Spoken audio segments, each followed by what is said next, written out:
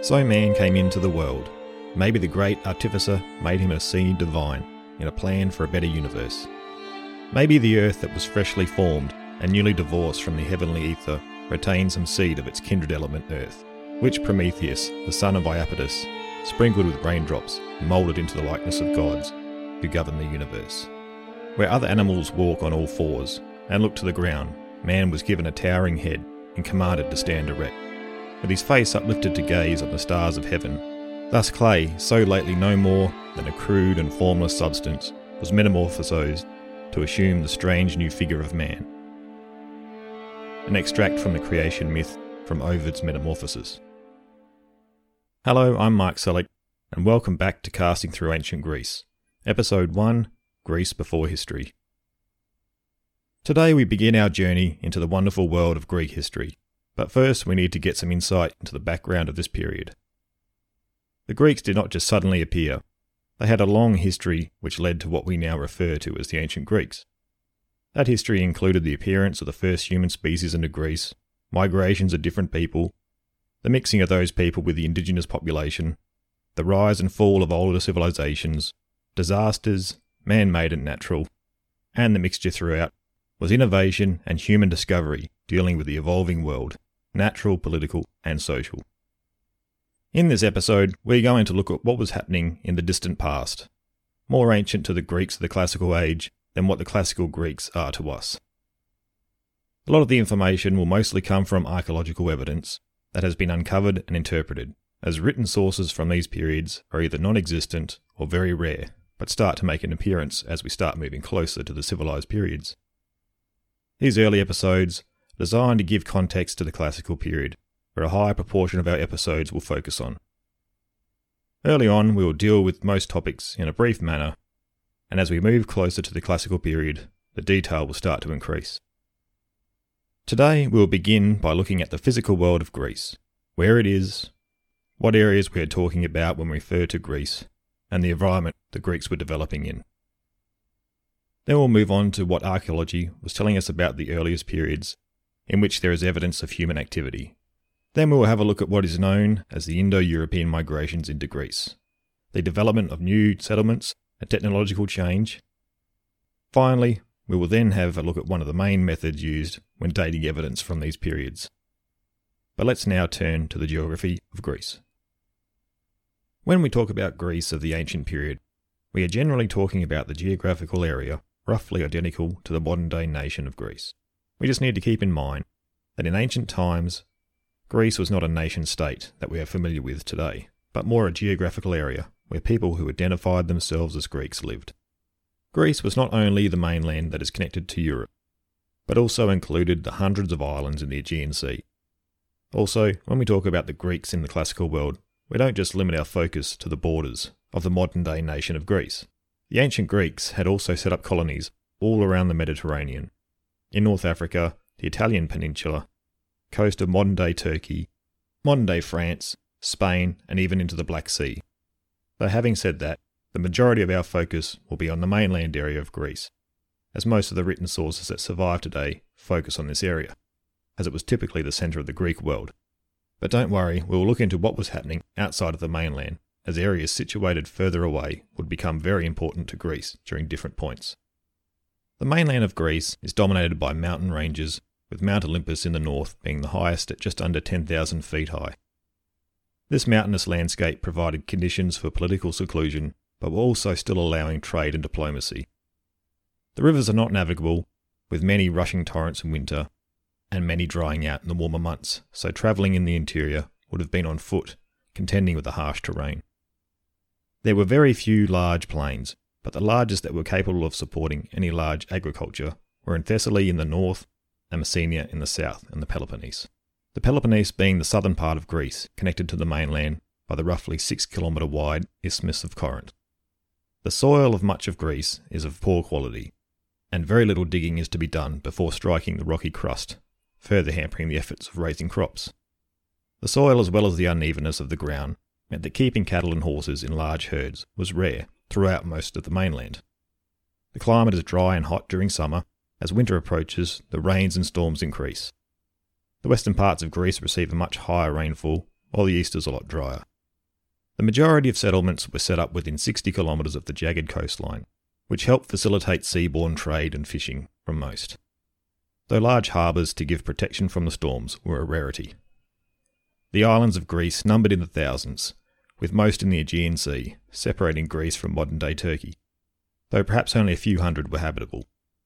These islands varied in size, with one of the smallest supporting a population being Delos, which was 3.4 kilometres in area, all the way through to the largest, being Crete, at 8,300 kilometres in area. The islands of the Aegean were very similar to the mainland in the fact that they were very mountainous, giving the sense of flooded valleys, with just the mountain tops emerging from the sea. Sailing was a way of life for the Greeks in the Aegean, whether it for fishing, travel or trade, though the weather in the autumn and the winter could make this way of life extremely hazardous. Even in the summer the Greeks tried to keep land in sight whenever they were at sea and coming ashore when the sun was setting. The geography and climate of Greece would have a great impact on the development that would take place. These impacts would affect how each area shaped its politics, economy and social structures, also having a large impact on how neighbouring cities and even people further afield would interact with each other. The Greeks would also develop a unique way of war when fighting on Greek soil that the rest of the Greek world would adopt. While the Greeks on the coast, especially those with access to harbours, would develop an affinity with the sea, with much of their power and wealth generated from this connection. These geographical considerations would shape people and communities over thousands of years, but before they could, humans needed to occupy and establish themselves in this region of the world. Evidence of human activity in Greece dates back into the Stone Age. This period was named so as the tools and weapons used were made of stone, as well as other materials such as bone and wood. The Stone Age occupies a huge space of time, with dates given for this period at around 400,000 BC to 300,000 BC. And for the time being, we have to be satisfied with the limited archaeological finds that give us a glimpse into this period. The Stone Age is generally further divided into the Paleolithic, also known as the Old Stone Age, lasting for hundreds of thousands of years, the Mesolithic, or Middle Stone Age, dating around 15,000 BC to 8 or 7,000 BC, and the Neolithic, or as you guessed it, the New Stone Age, beginning around 8 or 7,000 BC. During these periods, humans were primarily hunter-gatherers, moving from place to place, living from the animals and plants that they could find. Great migrations of people would have taken place throughout this period, which would have led Greece to being inhabited with humans in the first place, and also explains the transition in different species of humans over the time.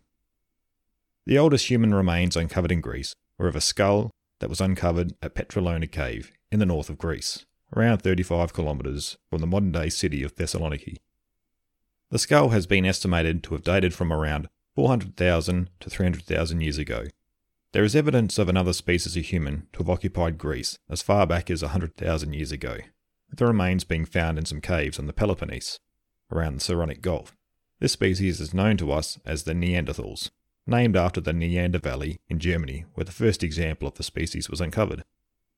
Further migrations then took place as the millennia passed, but this time with a species called Homo sapiens, the species that modern human beings would derive from, which seems to have made their way into Greece around 40,000 years ago. The most studied area in Greece, which Homo sapiens occupied, was a cave at Franchithi. The Franchithi cave is a rare site that shows evidence of extended continuous human occupation, with short periods where it was abandoned, from somewhere around 40,000 BC to 3000 BC. In its earlier times, the cave overlooked a plain where animals such as wild horses and red deer grazed, providing a source of food for the inhabitants. Though as time went on, climatic changes saw the sea level rise, and the plain slowly disappeared, as well as the large game animals, and a diet based on seafood and wild plants took over. As diets started to rely on plants, the need arose for continued growth of the harvested plants that often had to be searched for in the surrounding valleys and hills. Eventually, the technology of saving some seeds to plant and create a new crop developed. The beginnings of agriculture can be seen around the Franchithi cave and in the Thessaly plains around 7000 BC. Trade is also seen to have taken place here, with the first evidence of it appearing to have taken place some 13,000 years ago, with obsidian which was originated on the island of Milos. Also in this period are some burials which indicate care for the dead, and is suggestive of a religious system. The early stages of agriculture, coupled with burials and commerce, would seem to suggest the development of a more sophisticated society emerging. From the period 7000 BC onwards, there appears to be a development all over Greece in agriculture, livestock domestication, settlements and social structures. These developments can be seen throughout Macedonia, Thessaly and Boeotia, as there were large enough plains to support these activities for the size of the settlement populations. Evidence in these settlements showed that buildings were being constructed with wooden frames, covered in clay, and some also having stone foundations and clay brick construction.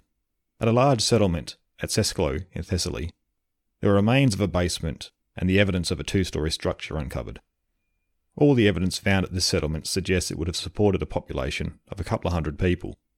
It would appear that this boom and development also benefited from the contact with other peoples from other regions, such as travellers from the Near East. These people from the East had come from areas that had also developed agricultural technology and the domestication of animals. They had constructed dwellings in a similar manner to how the Greeks were constructing theirs. Further migrations were also taking place from the north, which seems to have been somewhat of a constant over the hundreds of thousands of years. This latest wave of migrations brought with it a new type of language, rooted on a language known as Indo-European, a language that a great many modern-day languages can trace a common link to. The topic of Indo-Europeans can be a controversial one, as when discussed, it tends to rest in the area of ethnicity in people's minds. I think to relegate the Indo-European idea to ethnicity is far too simplistic, as it is dealing with languages and ideas that spread out over thousands of years, over thousands of kilometres, and that can draw a common linkage with where the ideas and root language first uncovered themselves to us. I admit I only have a basic understanding of the Indo-European idea, but the idea in theory makes an appearance in most ancient Greek studies when dealing with the prehistory period. My intention is to only give an overview of the main idea that seems to be present in most Greek prehistory accounts and studies dealing specifically with Indo-Europeans. The Indo-European idea centres on an area in modern-day Ukraine and Russia, just north of the Black Sea, or perhaps in Anatolia in modern-day Turkey, south of the Black Sea, as some theories also suggest. This is where the oldest traces of the root language and some of the ideas were discovered. It's thought that the idea of horseback riding and the wheel may have originated in these areas. These discoveries date back to somewhere around as far back as 6500 BC, and then from around 4500 BC, their dispersal can be traced through archaeological finds spreading out from these locations, gradually moving closer to our time and date, further from the central locations that the finds are located. These migrations of language, ideas and people started pushing north into Eurasia, south and east into Anatolia, the Near East, Central Asia and west into Europe. As the migrations continued through time, it is very possible that a large percentage of people migrating were not ethnically the same as the people who originated in the Black Sea regions, and may well have been other groups that had been influenced by Indo-European ideas after coming into contact with them. Also of note, it is even likely that the Indo-European homeland wasn't a single ethnic group, as it covered such a large area. Migrations can be fast, violent shifts in population, but may also take place over hundreds of years, through less violent means, while earlier migrations can cause further movement as they come into contact with other cultures. Another offshoot theory is that the Indo-European languages and ideas spread west from Anatolia, once they had reached and further developed there. This proposal has used archaeological evidence to also support it, and also points to the spread of agricultural technology making a westward push from here. Whatever the root or perhaps combination, as the migrations took place and mixed with the populations that they came into contact with, the Proto-Indo-European language started developing into sub-branches, which the Greek language would become one of. So when thinking of the Indo-European migration theory, it is best to see it as a spread of languages and ideas. These migrations didn't all take place at once, but over a large span of time, many in short, sharp events such as wars and competition for local resources, while many would have taken place over longer periods of time through trade, colonisation and overpopulation. This would have meant the migration and dispersal of a great many different ethnic and cultural groups, which in turn would have brought them into contact with a great many other groups. This, I think, is what may have led to the development of the uniquely Greek way that we're all aware of today. Not just the migrations in isolation, but a great many different conditions, the geography of the land, the climate, the indigenous populations, and their local interactions. Furthermore, contact with travellers and traders from other regions, migrations of populations into the region, peacefully or through war, and new ideas and methods that followed would have all blended in with the old. Eventually this would have produced what we now see as the Greeks, when history starts giving us a view into their past. This is what most likely makes cultures unique. All the variables are mixed in over time and developed in their own conditions, producing something very different than what has been seen elsewhere, but still with roots that can be traced to ideas and developments with other cultures. With these migrations into Greece and the ideas that they brought with them, it was inevitable that technological change would take place. As societies were becoming larger and more sophisticated, there was a huge leap forward in technological change in agriculture, animal husbandry, architecture, writing, and metalwork.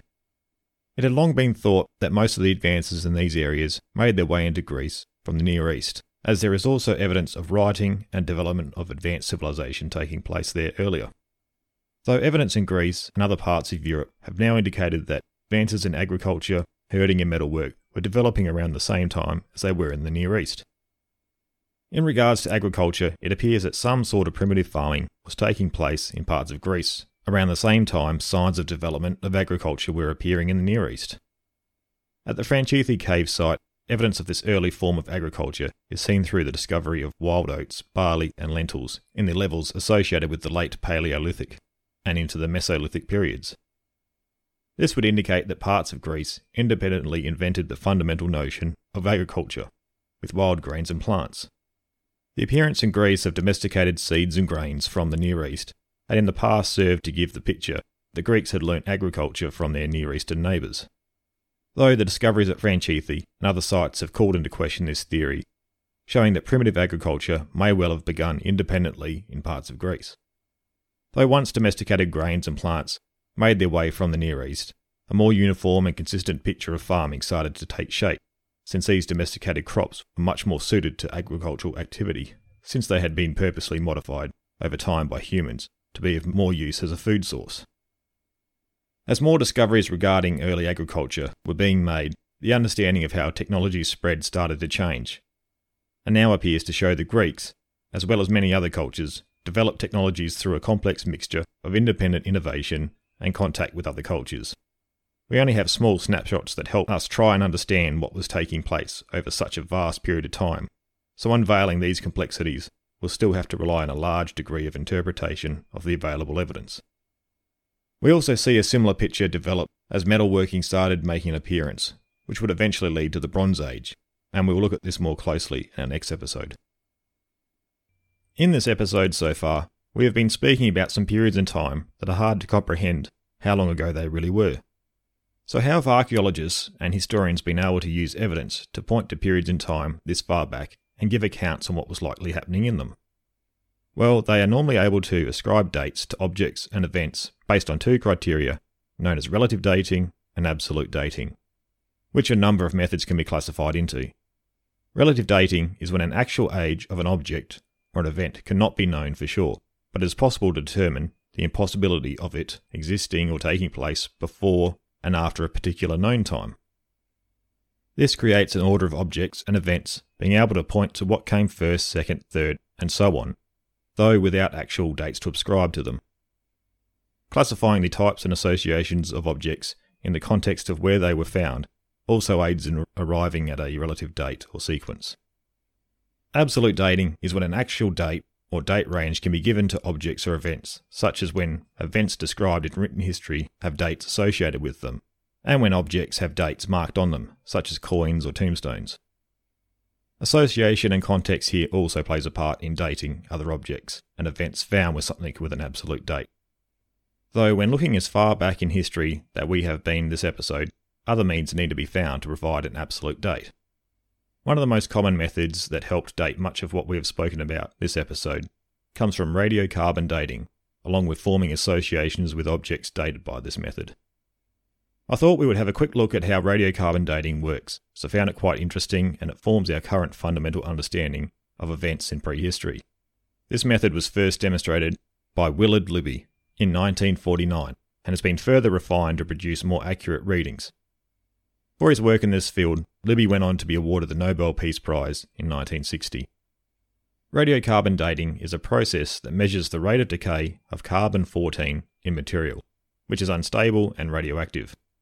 It is then measured against carbon-12 and carbon-13, which are much more stable, then by seeing how much carbon-14 remains compared to the known half-life of carbon-14, a measurement of time can be arrived at to date the object.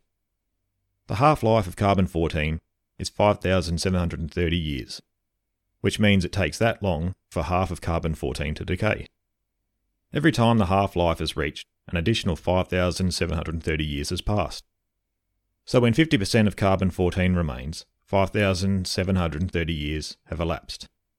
Then we halve that 50% and 25% of the carbon remains, and a total of 11,460 years have passed. Then we halve that 25% to where 12.5% remains, and a total of 17,190 years have passed. And this can continue on. This method is pretty accurate when measuring up to around 50,000 years in the past, though there are special methods that can be used when measuring material that dates much further back. To use this method, the material being tested had to be living at some stage, such as animal and human remains, wood, and plant-based material. The result given shows a number of years since it ceased to be living, so when an animal dies or once a tree has been chopped down. Libby had stated that the level of cosmic radiation throughout history may have varied, which was confirmed when more unreliable results were returned on known historical dates on tested items. The accuracy of radiocarbon dating further increased when the calibration technique of comparing the results to tree ring samples occurred. Softwood-type trees were used to make these calibrations, as they were more sensitive to environmental factors. Eventually a curve was created to where the radiocarbon age could be converted into a calendar age. I hope that gives a basic idea on how material in the prehistory can be dated. There is a lot of easily accessible technical information out there if you want to look a bit deeper into how it all works. This now brings us near the end of the first episode of the series, and we have covered quite a large expanse of time. The intention was to just give a brief overview of what was happening in the prehistoric period. We have covered some fundamental elements that will help us understand perhaps why the Greeks developed as they did. We had a look at the geography and climate of Greece, which would play a large part in how their societies would be structured. Some of the geography that would play a part in affecting the Greeks would be the access to open plains, if they were enclosed by mountainous areas, and if they were located inland or in a coastal region.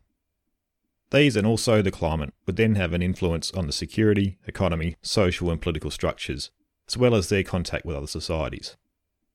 Next, we saw how far back the human activity dates to in Greece itself from the current evidence. These are just extremely narrow glimpses into the past, and it is impossible to say for certain what was taking place, but lets us theorise based on the current evidence. We also saw as time moved on, more human activity was taking place at many more areas, and the species of human was changing, while evidence of the older species had disappeared. As more activity was taking place in more areas, contact between different groups was more likely, and allowed for sharing of ideas, peacefully or violently.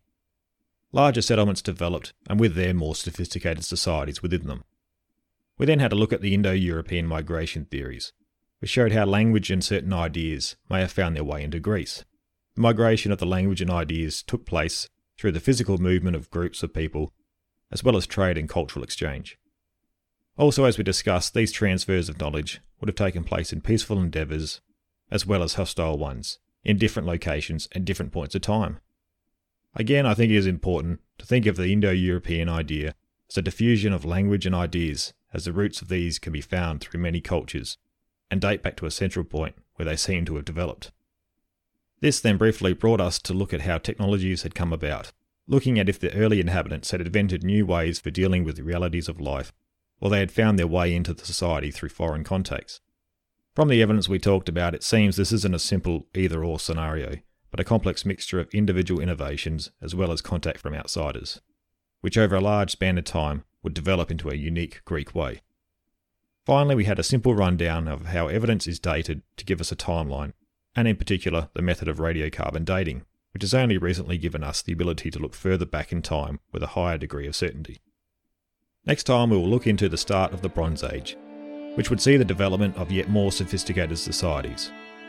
We will also look at the fairly recent rediscovery of two civilizations that date back to this period, that had been for over 1,000 years thought just part of the tales told by the ancients. So until then, thank you for your support, and I hope to see you next time for episode 2, A Time of Bronze.